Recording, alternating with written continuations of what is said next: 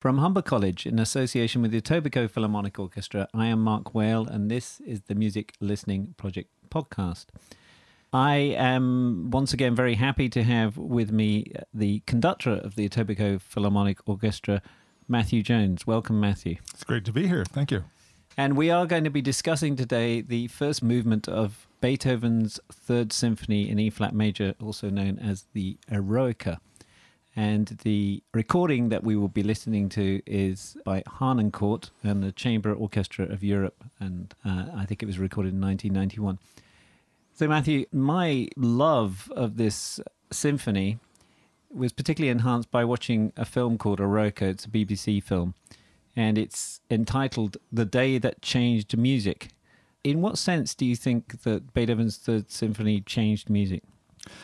Well, it is one of those symphonies that you hear about, and when somebody tells you, this is the best symphony ever written, one has to kind of take notice. And I think that it comes down to the way Beethoven positioned himself as the composer with this particular piece of music.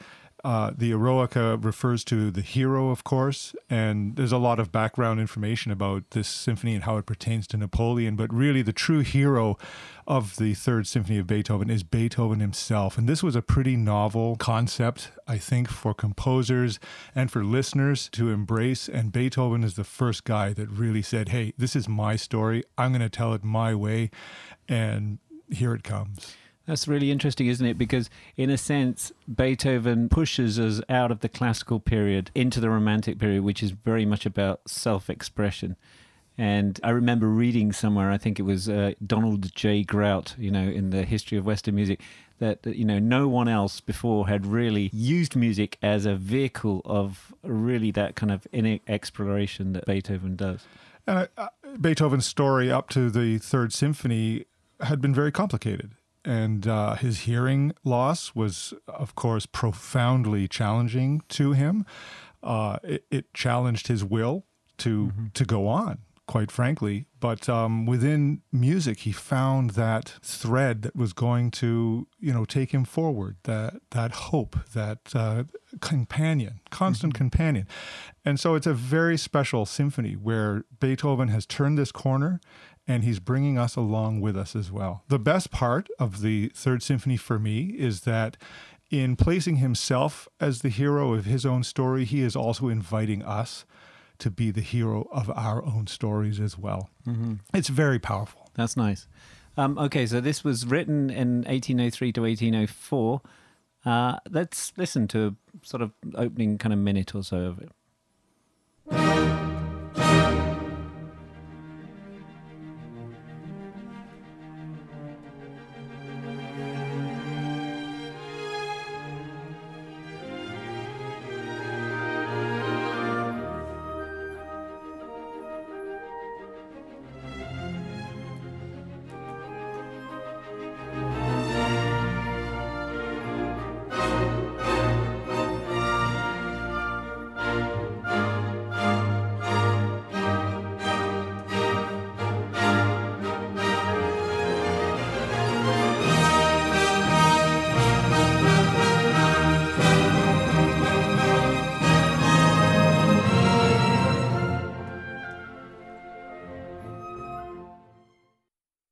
So we haven't quite got to the second subject yet. But what are you hearing in that then?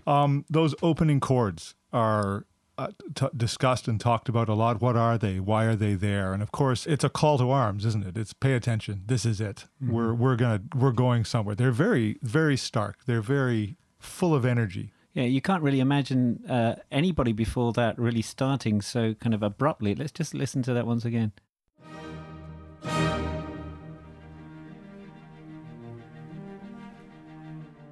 And it's amazing that after those abrupt chords, which, as you say, are quite novel, the tune goes to the cellos and the lower strings, which is also novel and unheard of up to that point. Where are the violins? So those first listeners of Beethoven's Symphony 3 must have already been, wow, this is novel. We both listened to a short talk by Leonard Bernstein, and Bernstein talks about the idea that Beethoven always begins with a fact, And I find that very intriguing. So for him, this fact is this bugle call, as he calls it. So ba ba ba ba ba ba ba ba, and he then moves. The rest of the symphony, in a sense, is an interrogation or a questioning or a scrutinizing of that call. How do you agree with that statement? Yeah, I think it's he's very well spoken about this, Bernstein. For me, it's almost like this tune is the primary colors for an artist. They're very simple, they're very blocked, and the rest of the symphony starts to mix them, explore them, pull them apart, make something more with those basic building blocks. Let's just listen to the first questioning. It happens right at the beginning. So we have these two chords, which are E flat major chords. Mm-hmm. And then he takes the notes from those chords and elongates or spreads them out, or separates them. So we get this bugle call. But then listen to what happens in about the fourth or fifth bar.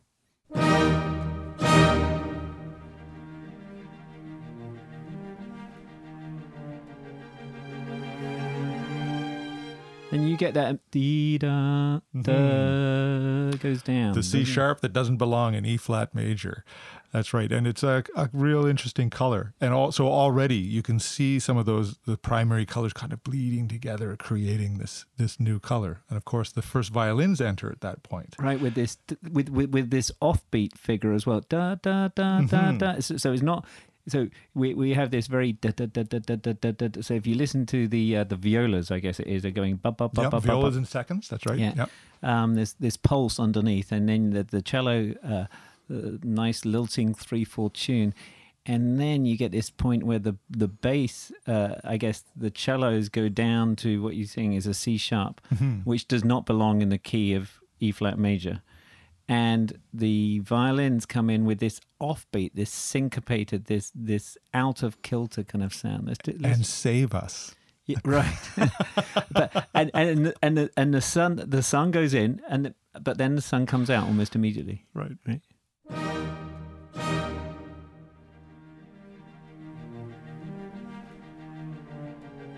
There we go.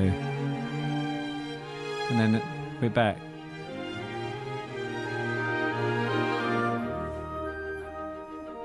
And now he takes this arpeggio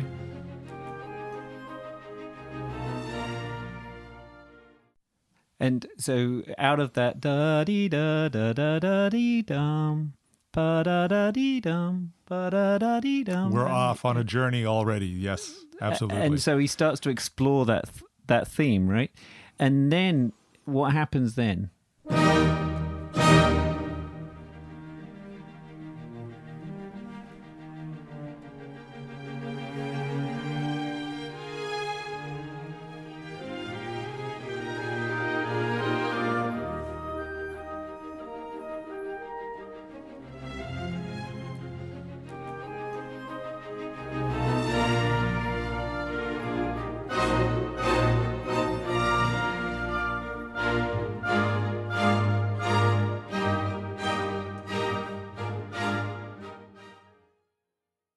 So what's going on there? We're really away to the races. Now, not only in terms of chords, but colors of rhythm now are coming into play. And those marvelous forzandi are really juxtaposed against that 3/4 rhythm that you talked about at the beginning.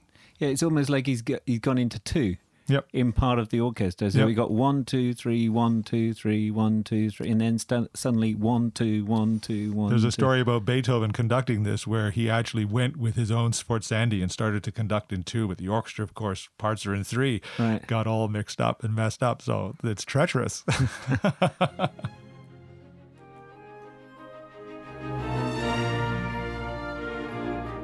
2, 1, 2, 1, 2. Yeah.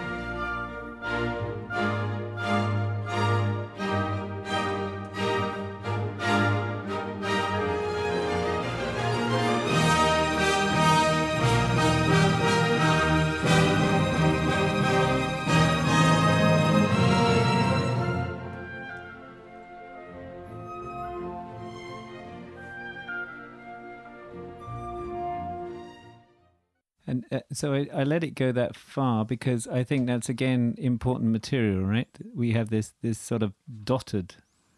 Absolutely. And the descending quality of it, of course, too, a much more thoughtful, for me, a motive that Beethoven uses to pull us away from the excitement and the drama of the sforzando section that, with that juxtaposed rhythm. And now we're evolving and going somewhere else. Right. And it's just lovely that the different sound colors he gets, right? So it's very difficult in a sense to do a podcast on this. Well, it's very easy on the one hand because it's so rich. Full of stuff. And the other hand is, what do you choose to talk about? So, but if we just listen again to that, listen to the different instruments that play that. Dee-da-dum, ba-ba-dum.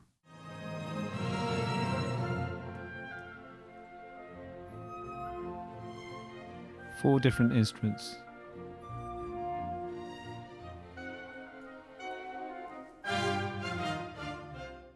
And again, so you've got four different instruments. You've got oboe or clarinet, was it first? Oboe, clarinet, flute, and then violins. And also you then get a hint of something to come at the end, don't you? When the violins play this, what was this very lyrical da da dum ba da da, and then suddenly they give you a different character, ba ba bum bum bum bum. Absolutely, which is even hinted at earlier by the oboe and the bassoon when they are introduced with sforzandos again. Right. So it's clever.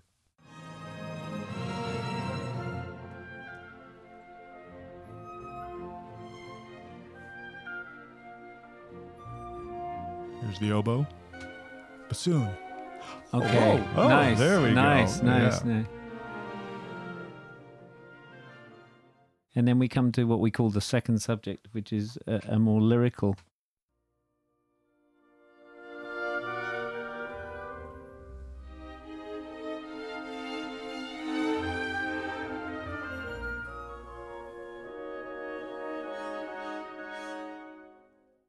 So that's kind of the second subject, right? It kind of is, yeah. I mean, it's a longing quality for me. It is asking the composer to come to terms with what we've heard up to that point. I mean, and we have heard a lot of stuff and a lot of range of material, right? From this very boisterous sforzandi, the more plaintive, longer quality, legato quality motifs, and now the second subject sort of, help us understand that. Mm-hmm. I like that, the sort of longing quality. Let's just listen to that again.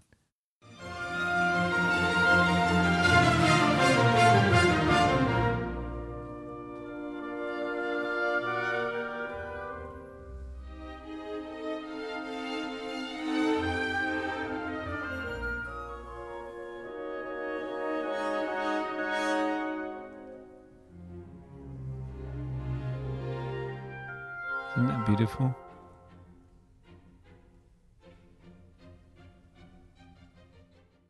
And now he takes that da da dee da da and just takes the da da da da da da. Right. Parsed it down, made it simpler, created expectation with it, because now we're on the hook, right?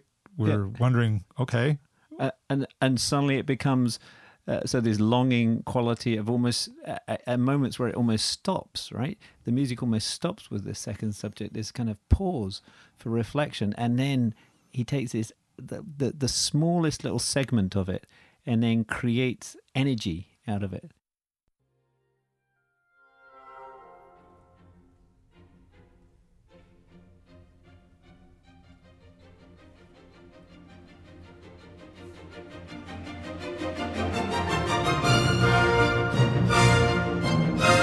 Now listen to the flute.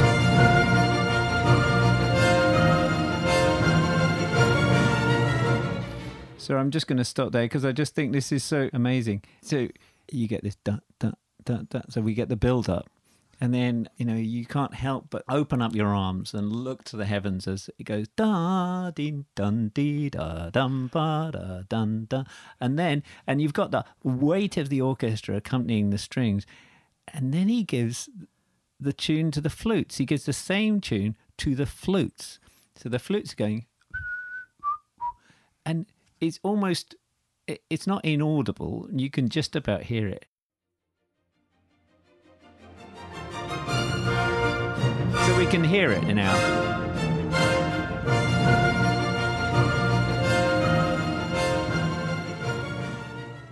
Do you see what I mean? Absolutely, absolutely. For me, this is like I've labeled this the joy theme for me. It's just so, and it's very joyful. It's almost psychotically joyful, though, right? Yeah, I mean, it really has a lot of energy to it, and I think it's a real arrival moment, which comes back later in the symphony at those moments where we've turned the corner. Right. So we have this joyful moment, but it seems bad scoring to give it to the violins who can be heard and then to the flutes who actually struggle to be heard. So, I mean, this is not unusual for Beethoven to do weird stuff like this. Like, sure, the orchestration of it. Yeah. Right. Now, right. And so the question is, for me, is I find it fascinating, and it actually, because I have to listen really carefully then, and I think the tone color is beautiful.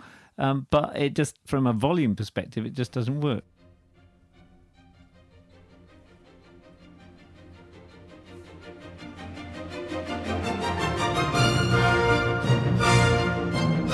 Now, flutes now.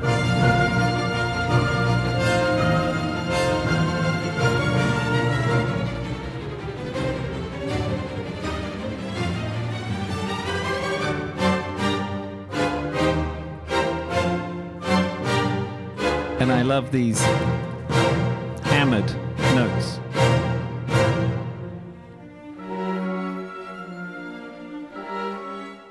I mean, just imagine the gentility listening to the ferociousness of those hammered offbeat notes when they've been used to Haydn and Mozart.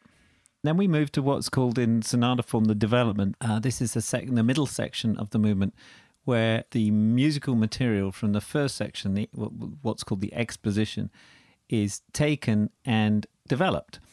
And quite often it's a kind of a battle between the themes. But here we're going to listen specifically to the opening theme, so the da-dee-da-da-da-da-da-da, so that theme. And then the other theme that we pointed out was this, what we call the dotted figure. Dee-da-dum, bee-da-dum, bee-da-dum. So he takes those two fragments and develops them. So hopefully I've got the right spot.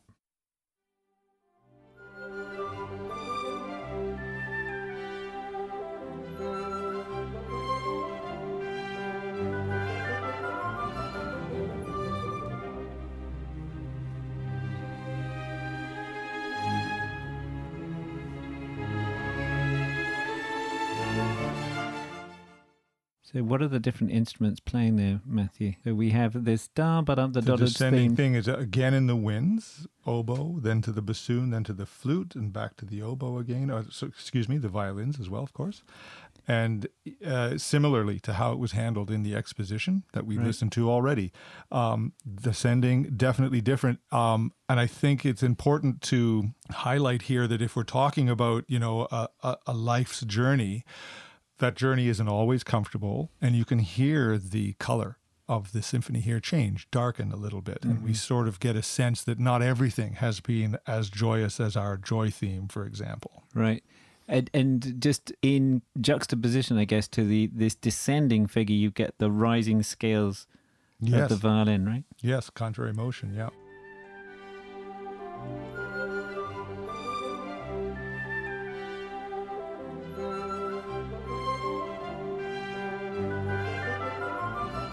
And the other thing I like are those accented notes in the middle of their bum. I don't know. Are they actually accented? Oh, yes. Absolutely. Yeah, absolutely. It's sforzandi. Right. Yeah. So these kind of, in addition to everything that's going on, right? So you've got this descending dotted figure, dee-da-dun, dee-da-dun, da-da-dun.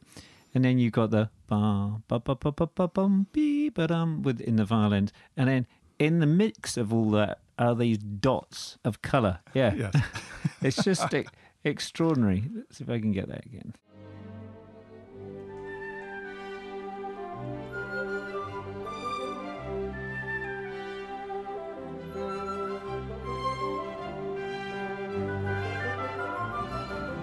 Now we got the theme. Murky. Trouble in Heaven.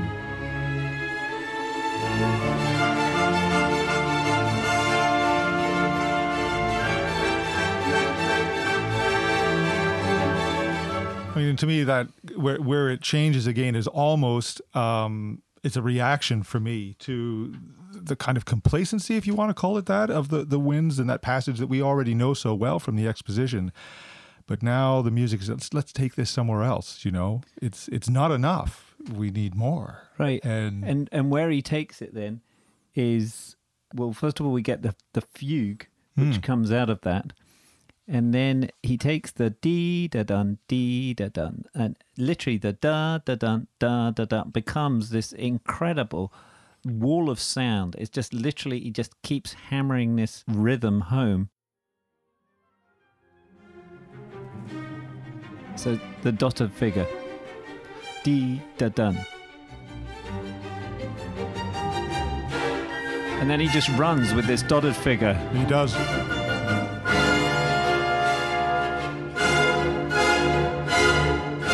Who would have thought that beautiful lyrical theme could become this? Like death knocking on the door. Well, if you ever have angst to express in music, I think a fugue is a great place to start with it. Right. And it goes on.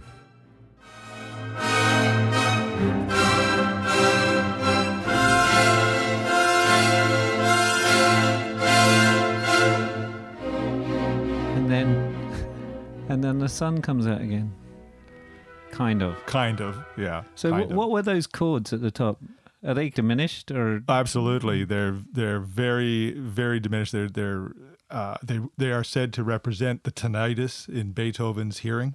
Okay. So this is this fugue is a frustration and an anxiety that culminates in this moment, and you can almost hear him musically trying to shake it off, you know, and rid himself of this ailment. Of course, he is unable to, but this is a key moment for me listening to this symphony. Right. And then after this, we then get Beethoven trying to come back into the recapitulation. So after you have your opening section, exposition, then you have the development, and then we get a repeat of the whole thing. And this, of course, is what his audience will be expecting to hear, this repeat. And the repeat will be signaled by the opening tune. Da dee da da da da da da. So you begin to hear Beethoven having stabs at this, but it's still within development. So we have not yet got to the proper repeat. So here we are 2 minutes away from the actual recapitulation. But we're kind of sensing we could be getting there, right?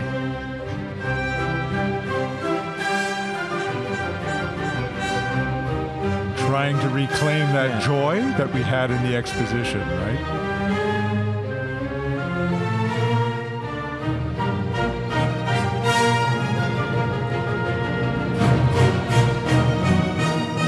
And then suddenly we've lost it. We're back. Oh.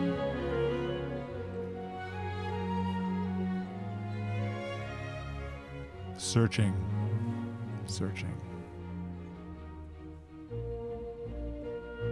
Just keep hearing this tune coming back. Now, how many different ways can you present the same tune?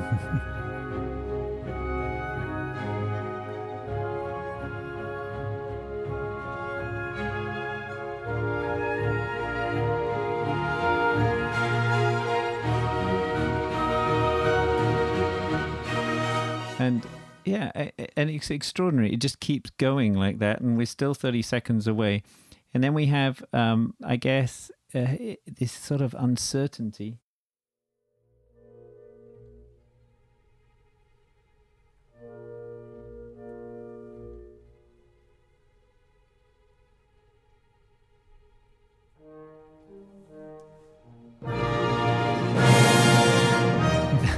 And what can you tell us about that little horn entry? Well, the story goes, of course, that when this was being rehearsed and performed for the first time, a student of Beethoven's heard the horn come in and goes, the idiot, he's come in early, you know. And of course, Beethoven, no, he has come in exactly when he was supposed to. And it's a a fake out almost. It sounds like a mistake.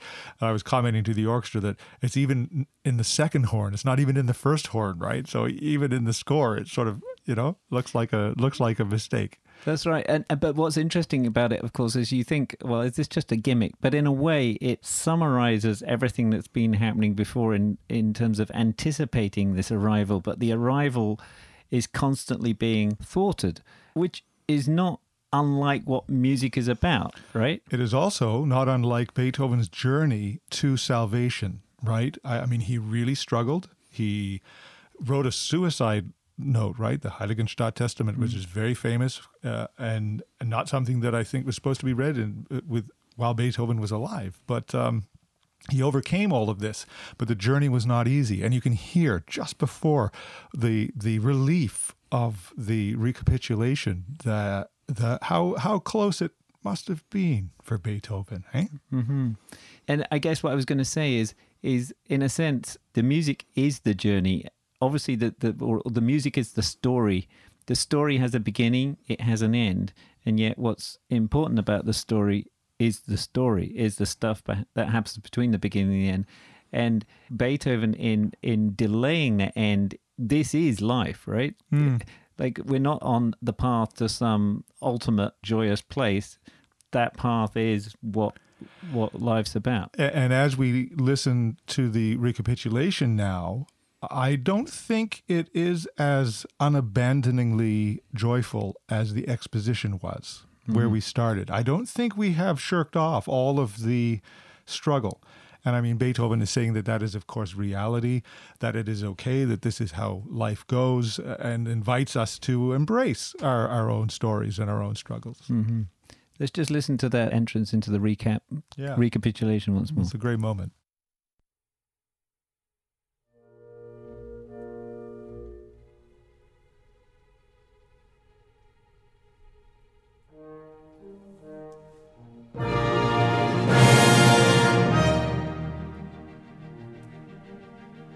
So there's lots of amazing stuff, of course, in the recap, but I think we're going to move on to the coda. Can you explain to us what a coda is, Matthew? Well, once you have journeyed through your symphony and you are approaching the end, the last section that you hear, the coda, the codetta, is a wrapping up of all of the messages and all of the ideas for the symphony. So we arrive at a quite extraordinary one in this. We do, because on my little dial it says that the whole thing is 16 minutes, and we're only at the 13-minute mark. Right. So this is now going to be a 3-minute wrapping up, which is my math isn't good enough to work out what the percentage is there, but it's a fifth. It is. It's a lot of time, and I mean, when we consider that this first movement could be a symphony all on its own, I think that the proportions that Beethoven has brought to it are, of course, immaculate. I mean, it did take him 3 years to write it and get it just so.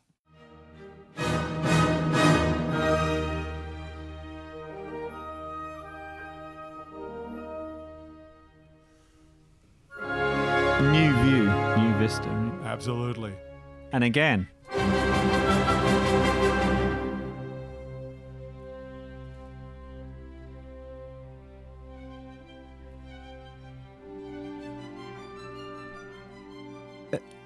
And for me, this just the beginning of it just sums up yet another treatment of this theme, right? And you think you've had it all, and now suddenly the dance-like nature of the theme is brought out again with the beautifully playful violins, and we're going to see that then becomes what I kind of interpret is almost a Rossini-like. Yes, operatic. I read that in your notes, and I listened, and I absolutely agree with you. Let's just hear that again.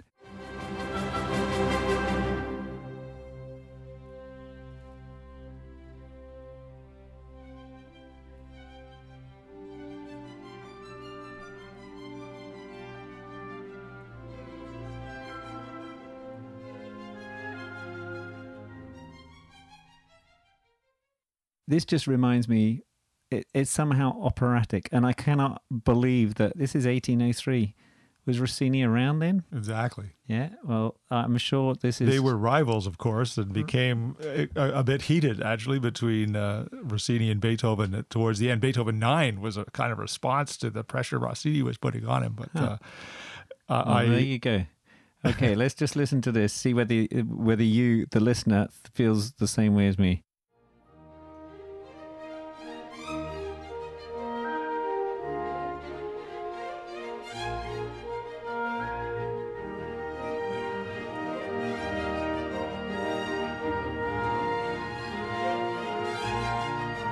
Now, trumpets.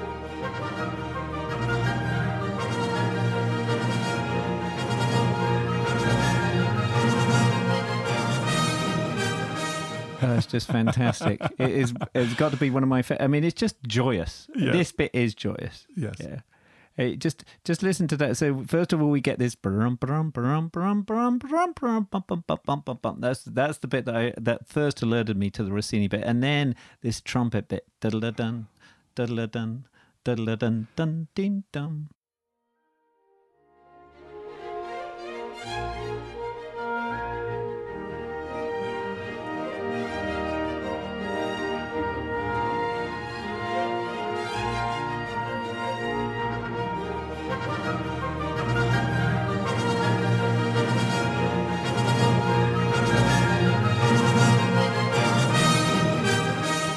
I hate to do it, but I have to sadly cut Beethoven off.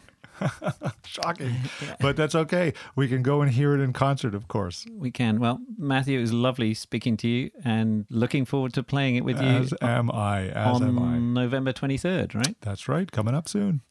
Great. Well, thank you very much for listening to this. We at the Music Listening Project will be very grateful if, having listened to this, you could go on to the website, the EPO Orchestra website, next to where you listen to the podcast or clicked on the podcast, and there should be a link to a survey, which will take you about 3 minutes. Thank you very much for listening.